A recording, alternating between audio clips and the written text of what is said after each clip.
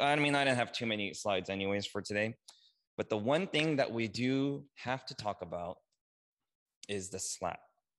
Okay, the Will Smith slap. Okay, you guys know what I'm talking about, right? That feels like so long ago, but it was only 2 weeks ago. That's right. It was only Oscars were only 2 weeks ago on Sunday, right? Which is wild.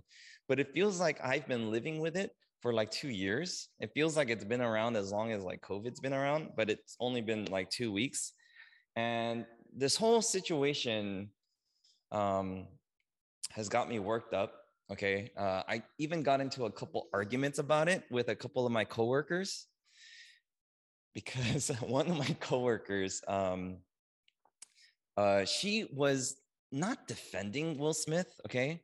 This is like the Monday after. Okay. I'm sure like if, for those of you who like work in an office or work with coworkers, maybe all of your coworkers or friends were talking about it the day after, right? On Monday, right after the Sunday night Oscars. So that's what me and my coworkers were doing. And there were a couple of them who were trying to really empathize with Will Smith, right? So everyone knows what happened, right? I don't have to explain what happened. Everyone knows, okay? Like Chris Rock made a joke about Will Smith's wife's, Jada Pinkett's hair, right? Or, lack thereof. And then Will Smith came up and just like slapped them in front of the whole world, right? In front of millions of people live on live television. And I had this one coworker in particular who was not defending Will Smith, but she was like saying, oh, he's been going through a lot. He's been in a very dark place in the past recent years. And, he just played this role of like Richard Williams, who is the father of Serena and Venus Williams. And, he's just not in the right headspace. I'm like, yeah, he's not in the right headspace. He should go to freaking jail. I was so upset, right? Like, no criminal is in the right headspace, right? So does that mean we should empathize with all criminals and like not have them have any kind of repercussions whatsoever, right? And so I was getting so worked up, I was getting so angry, and eventually I was getting mad at my coworker.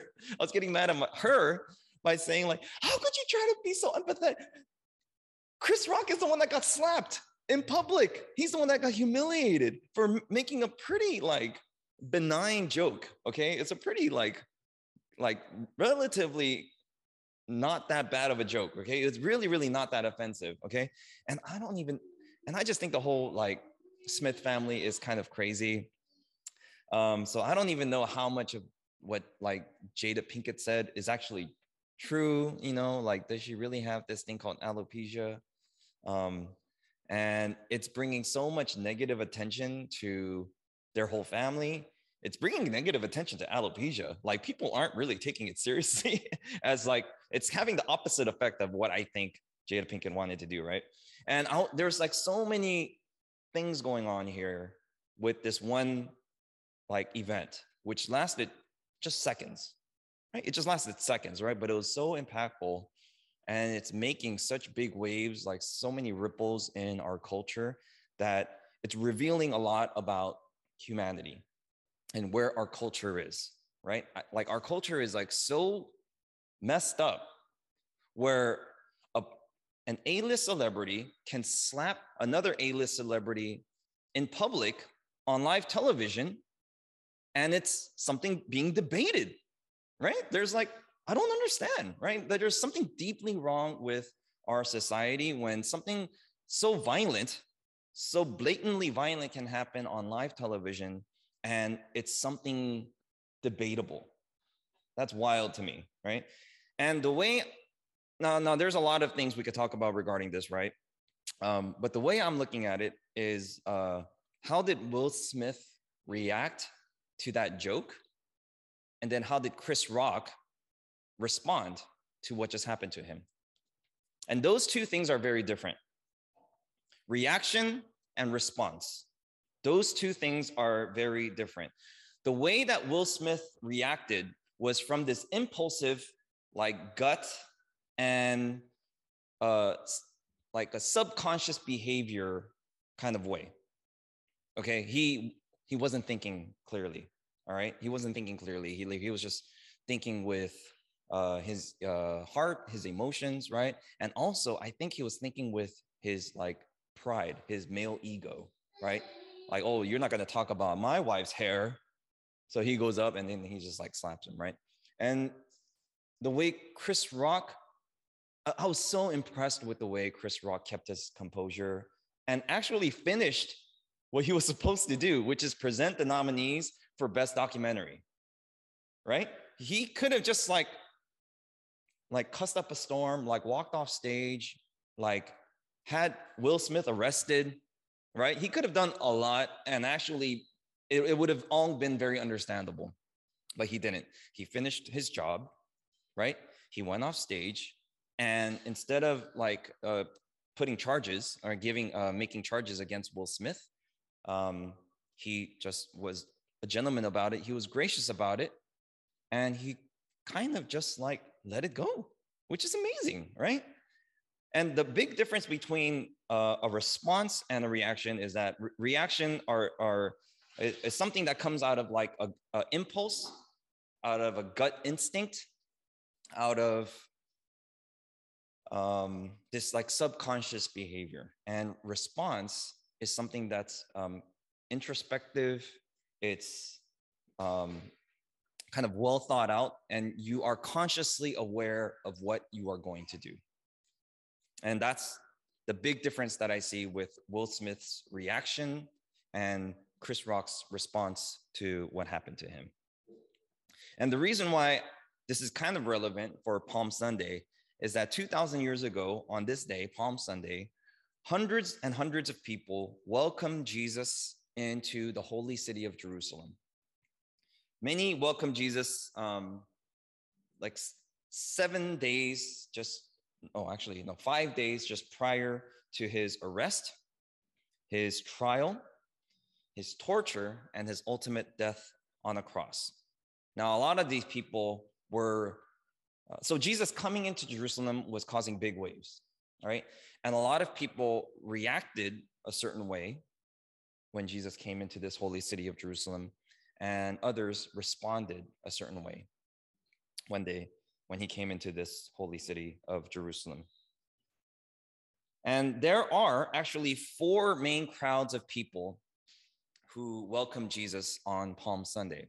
And that's who we're going to explore today. And as we explore these 4 crowds, hopefully it'll reveal something about ourselves and humanity. If you have your Bibles, turn with me to John chapter 12, verses 12 through 19.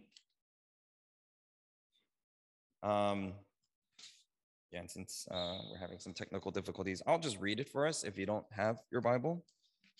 But yeah, if you do have your Bible or your Bible app, it's John chapter 12, verses 12 through 19.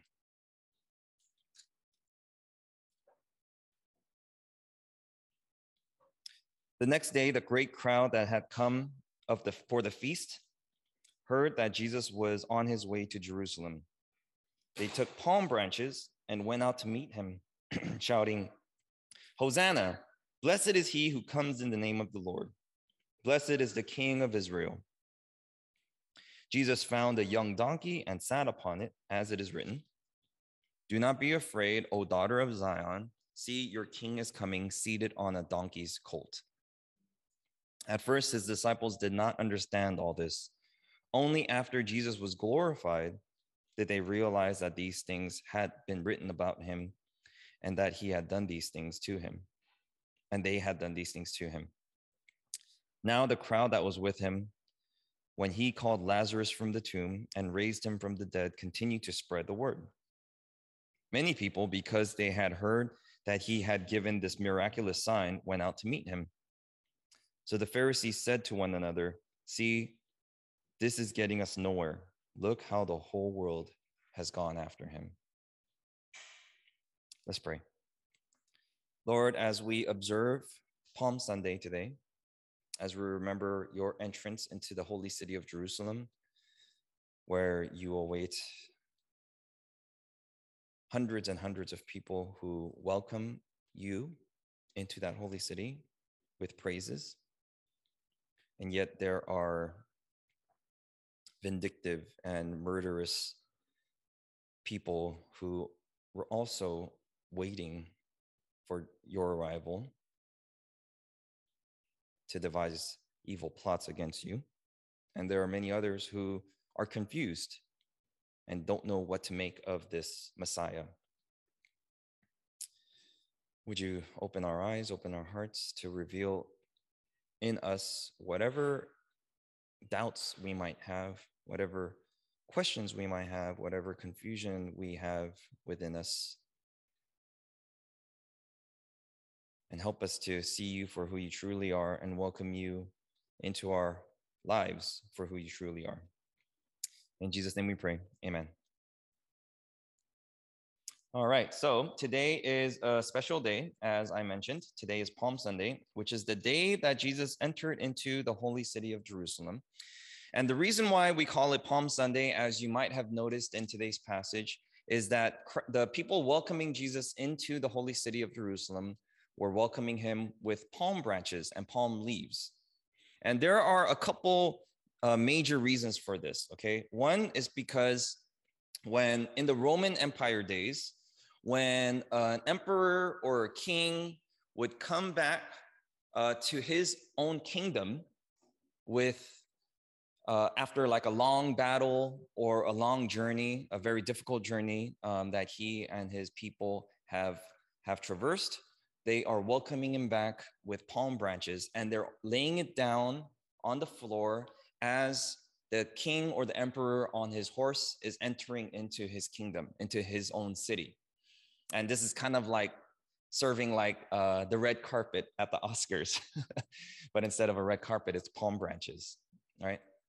And so it has this like regal, like almost like a noble, majestic symbolism, okay, these palm branches. And that's kind of like in a worldly sense, okay? But in the religion sense, these palm branches had a deep theological and historical implications for the Jews. We'll come back to John 12, okay, but I'm going to read for us Leviticus chapter 23, which is one of the first books in the Old Testament. I'm going to read for us Leviticus chapter 23, verse 40. It says, "On the first day, you are to take choice fruits from trees and palm branches, leafy branches and poplars, and rejoice before the Lord your God for 7 days." So for the Jews, the use of palm branches was specifically designated for this Jewish holiday known as the Feast of the Tabernacles. And that's why today's passage mentions this feast, that many people have come to the holy city of Jerusalem to remember and celebrate the Feast of the Tabernacles.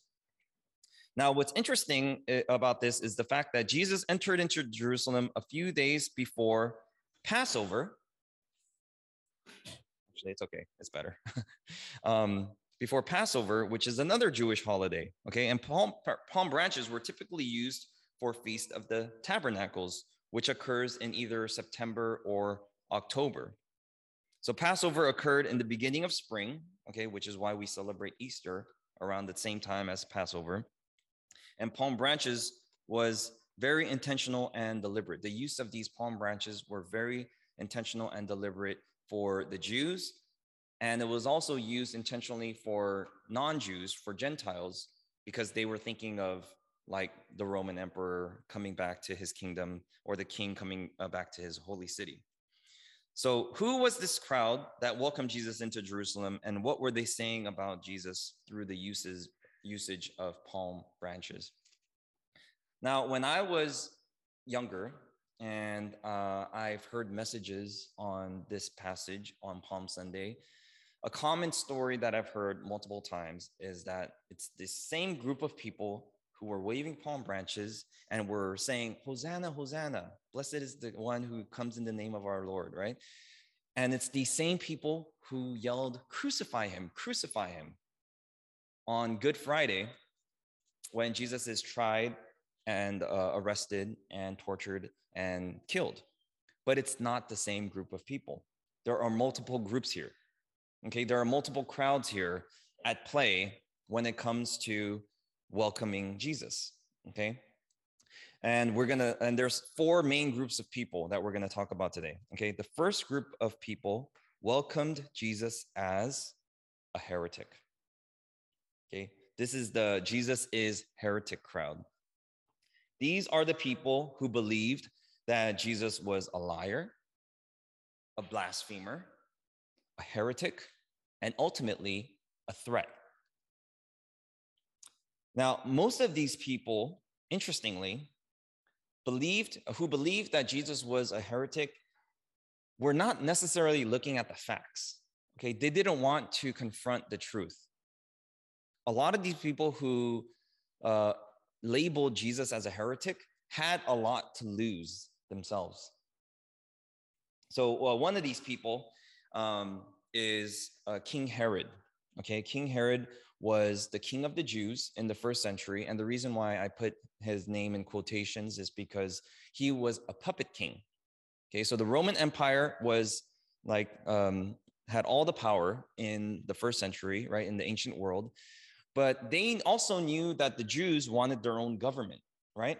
And so to be really like politically savvy, they put this puppet king on this fake throne and said, he is your king, okay? And that was King Herod, right? But he pretty much had to do everything that the Roman Empire told him to do, right? But it gave this like facade of the Jews having their own government, like they did thousands of years ago in the time of like Joshua, Caleb, and the prophets like King Samuel and all of that stuff, or King Saul, I should say, right?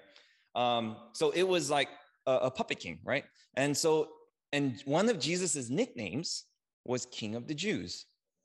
And so when King Herod heard that there's this King of the Jews who's coming to Jerusalem, of course he's going to feel threatened, right? And he doesn't care what the truth says. He doesn't care about the prophecies in the Bible, all right, in the Old Testament. He just wants to retain his kingship.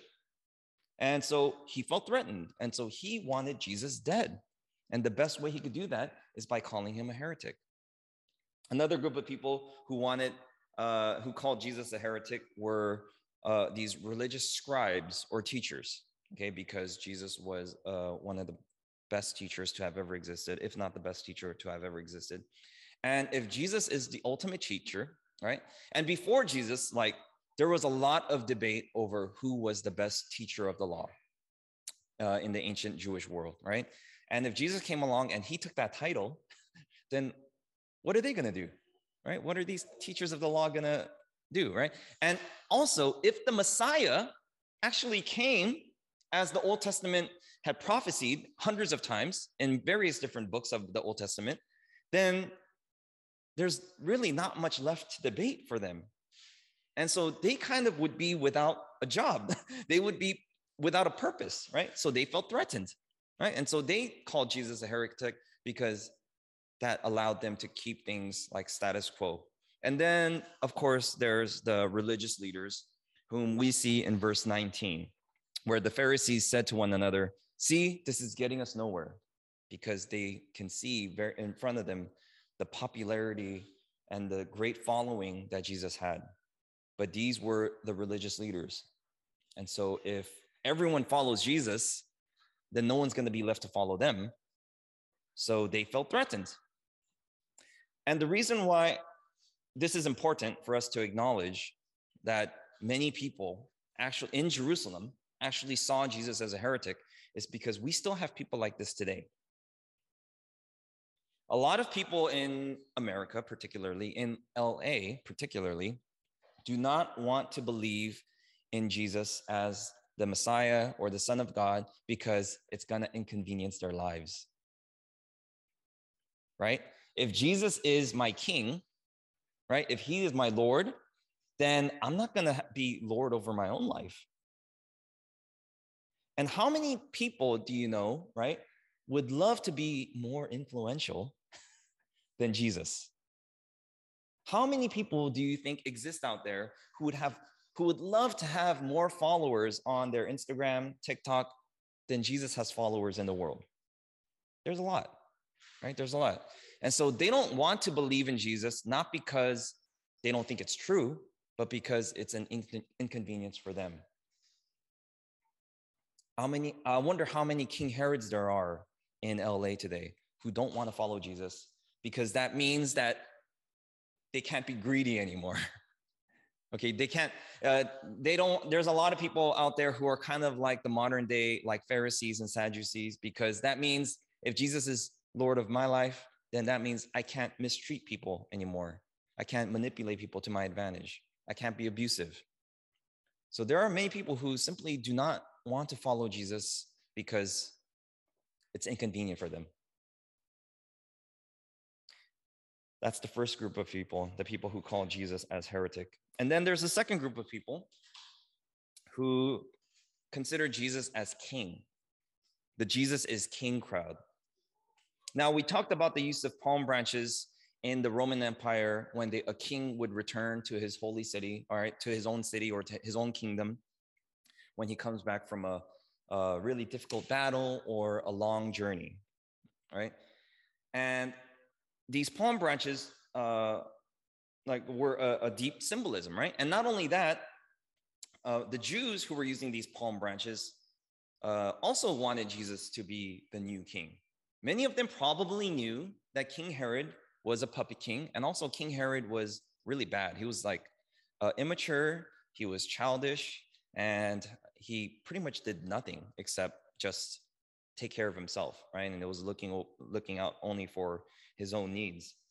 And so they actually wanted Jesus to replace King Herod and actually create a new kingdom for the Jews. All right. So when they were saying, Hosanna, Hosanna, blessed is the King of Israel, they're being very literal. They actually wanted Jesus to lead and start a brand new kingdom, like in the days of King David, okay, like in the days of King Saul, okay? They wanted Jesus to be the new king, right? The new literal king. And so when they're saying Hosanna, Hosanna, that means save us, save us. They're not talking about their sin, okay? They're talking about the Roman Empire. They're saying, save us from the Romans. We want to be our own people. We want to be our own nation. And they really literally wanted Jesus to be their new king. And ultimately, the reason for all of this is because they wanted Jesus to make their lives better. And, there's nothing wrong with that. Okay, there's nothing wrong with that. They wanted Jesus to fix all of their problems. They wanted Jesus to be the king, the kind of king that they wanted. They didn't want to pay Roman taxes anymore, which was like really brutal. They were like really high taxes. And they just wanted to kind of just do their own thing. And so in many ways, even though they were calling Jesus the king of Israel, they wanted Jesus to ultimately serve them, serve their own purposes, serve their own needs, serve their own selfish desires. And that kind of puts a mirror back to ourselves, right? For a lot of us who do consider ourselves to be followers of Jesus Christ, how often do we use Jesus kind of as a pawn or a tool for us to get what we want, rather than actually treating him as the king that he deserves to be treated? I've been a follower of Jesus Christ for many years now, and I still find myself sometimes making deals with God in my prayers. I don't know if any of you do this, right? But I'll say to God, like, God, if you let me get this job, I will give this much money to your church, right? Or God, if you let this thing work out, this really, really difficult thing work out in my life, I will stop drinking alcohol or something, I make deals with God, okay? Am I the only one? Do other people do this too, right? And there's something very interesting about that, right? That's a very interesting dynamic at play, right? Because that if for a king, right, for someone for a servant of servants don't make deals with kings, right? The king just pretty much tells them what to do. And then if he's a good king, then you'll trust that what he tells you to do is what's best for you and what's also best for your neighbors and for like society at large, right? So we just generally, like, if the king is a good king, we follow his lead and trust that the commands, the laws that he gives to his people are good. And then the other crowd, the third crowd that welcomed Jesus into the holy city of Jerusalem, is the Jesus is Rabbi crowd. Jesus is Rabbi crowd. Now, Rabbi is the Jewish word for teacher, but we have to use the word rabbi because a rabbi is so much more than that, okay? When a rabbi invites young men, okay, back in the first century, it was only young men, to be his student, it was much more than just like sitting in a classroom a couple hours a week, okay? This student literally lived with the rabbi, like followed him around, did everything and did everything that the rabbi told him to do, right? And pretty much was like a resident. If you could think of like a resident at a med school or something like that, okay? But it was, you're literally like sleeping where the rabbi sleeps, you eat what the rabbi eats, right? You become, and you leave your family. You literally leave your family to follow this rabbi. So when Jesus first called his disciples, when he was first beginning his ministry, 3 years before the events of today's passage, it was a privilege for them that a rabbi would call someone to be their disciples, right? So that's why people like Peter and his brother Andrew just left their nets. They left their fishing nets to follow Jesus, because that's what you do. If a rabbi calls you to follow them, then you just leave everything behind. You leave your family, you leave your job, and you just go with the rabbi. And because it's such an honor to be considered a follower, a student of a rabbi. Unfortunately, for many people, Jesus was nothing more than that. He was nothing more than a wise rabbi. They loved hearing his stories. They loved learning from his messages about the kingdom. And they even loved witnessing all of his miracles. But they would not make him their ultimate master. He was like a spectacle. He was like a spectacle that they wanted to learn from, that they wanted to witness, that they wanted to be a part of. They wanted to be a part of that movement, that history, but he would not become their master. I believe that this is how most people in the world view Jesus today. You would be hard pressed to find someone who thought Jesus was evil.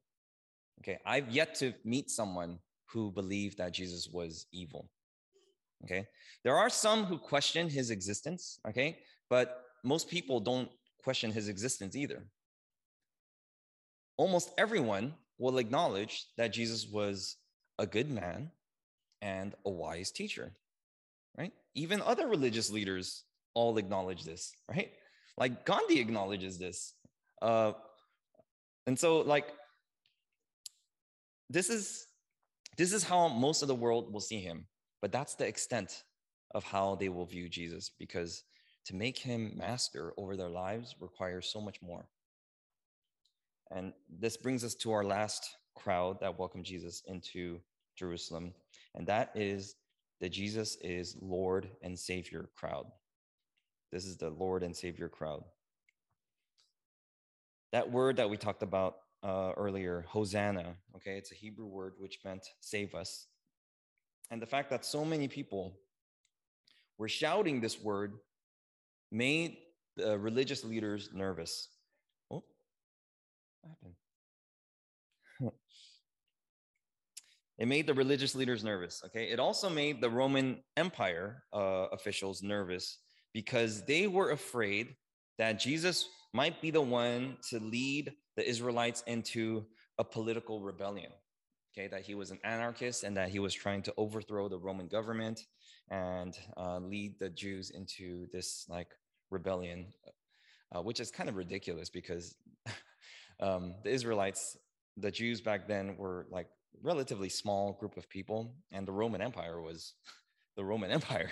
Okay, it was like massive, it was expansive. And so that was the key that the religious leaders used on Pontius Pilate, okay, who is a Roman official, to have Jesus killed, because the Jews themselves weren't allowed to execute a criminal.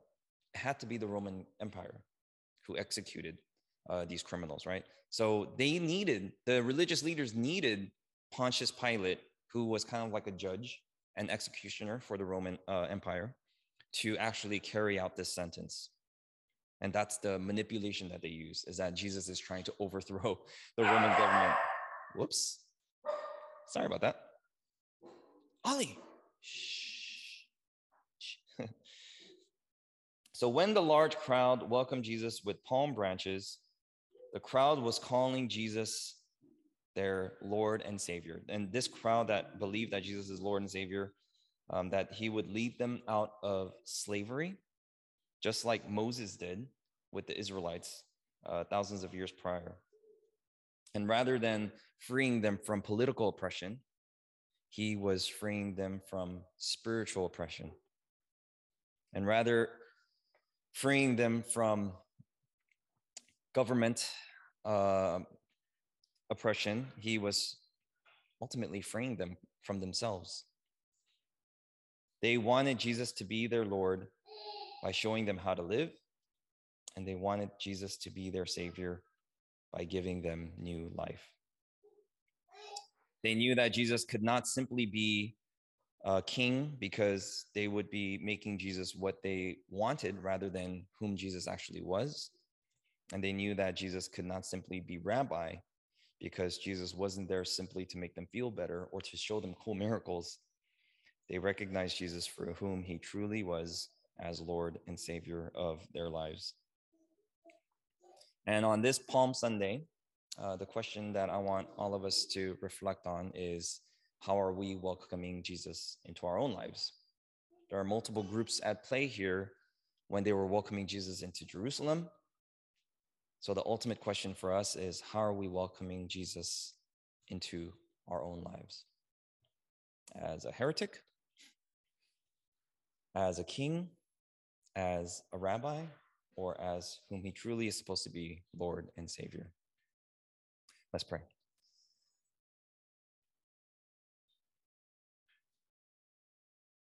Lord, you have shown us many miracles. You have taught us many teachings. And you have revealed to us many things about the kingdom.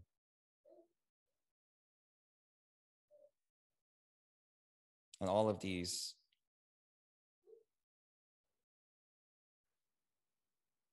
you have shown us not simply because you want to be an earthly king, not simply because you want to be a wise rabbi, but ultimately you want to be Lord and Savior of our lives. And it's mutually beneficial. That is what we are created to do, and that is what you deserve. And when we live as we are created to do, there is a joy, a peace, a comfort that the world cannot give. So even though there will be hundreds of people vying for your throne, may we have no one else in your place in our lives. And ultimately, you will remain in that seat as Lord and Savior. We pray all this in the name of the Father, Son, and Holy Spirit. Amen. All right. Have a blessed week.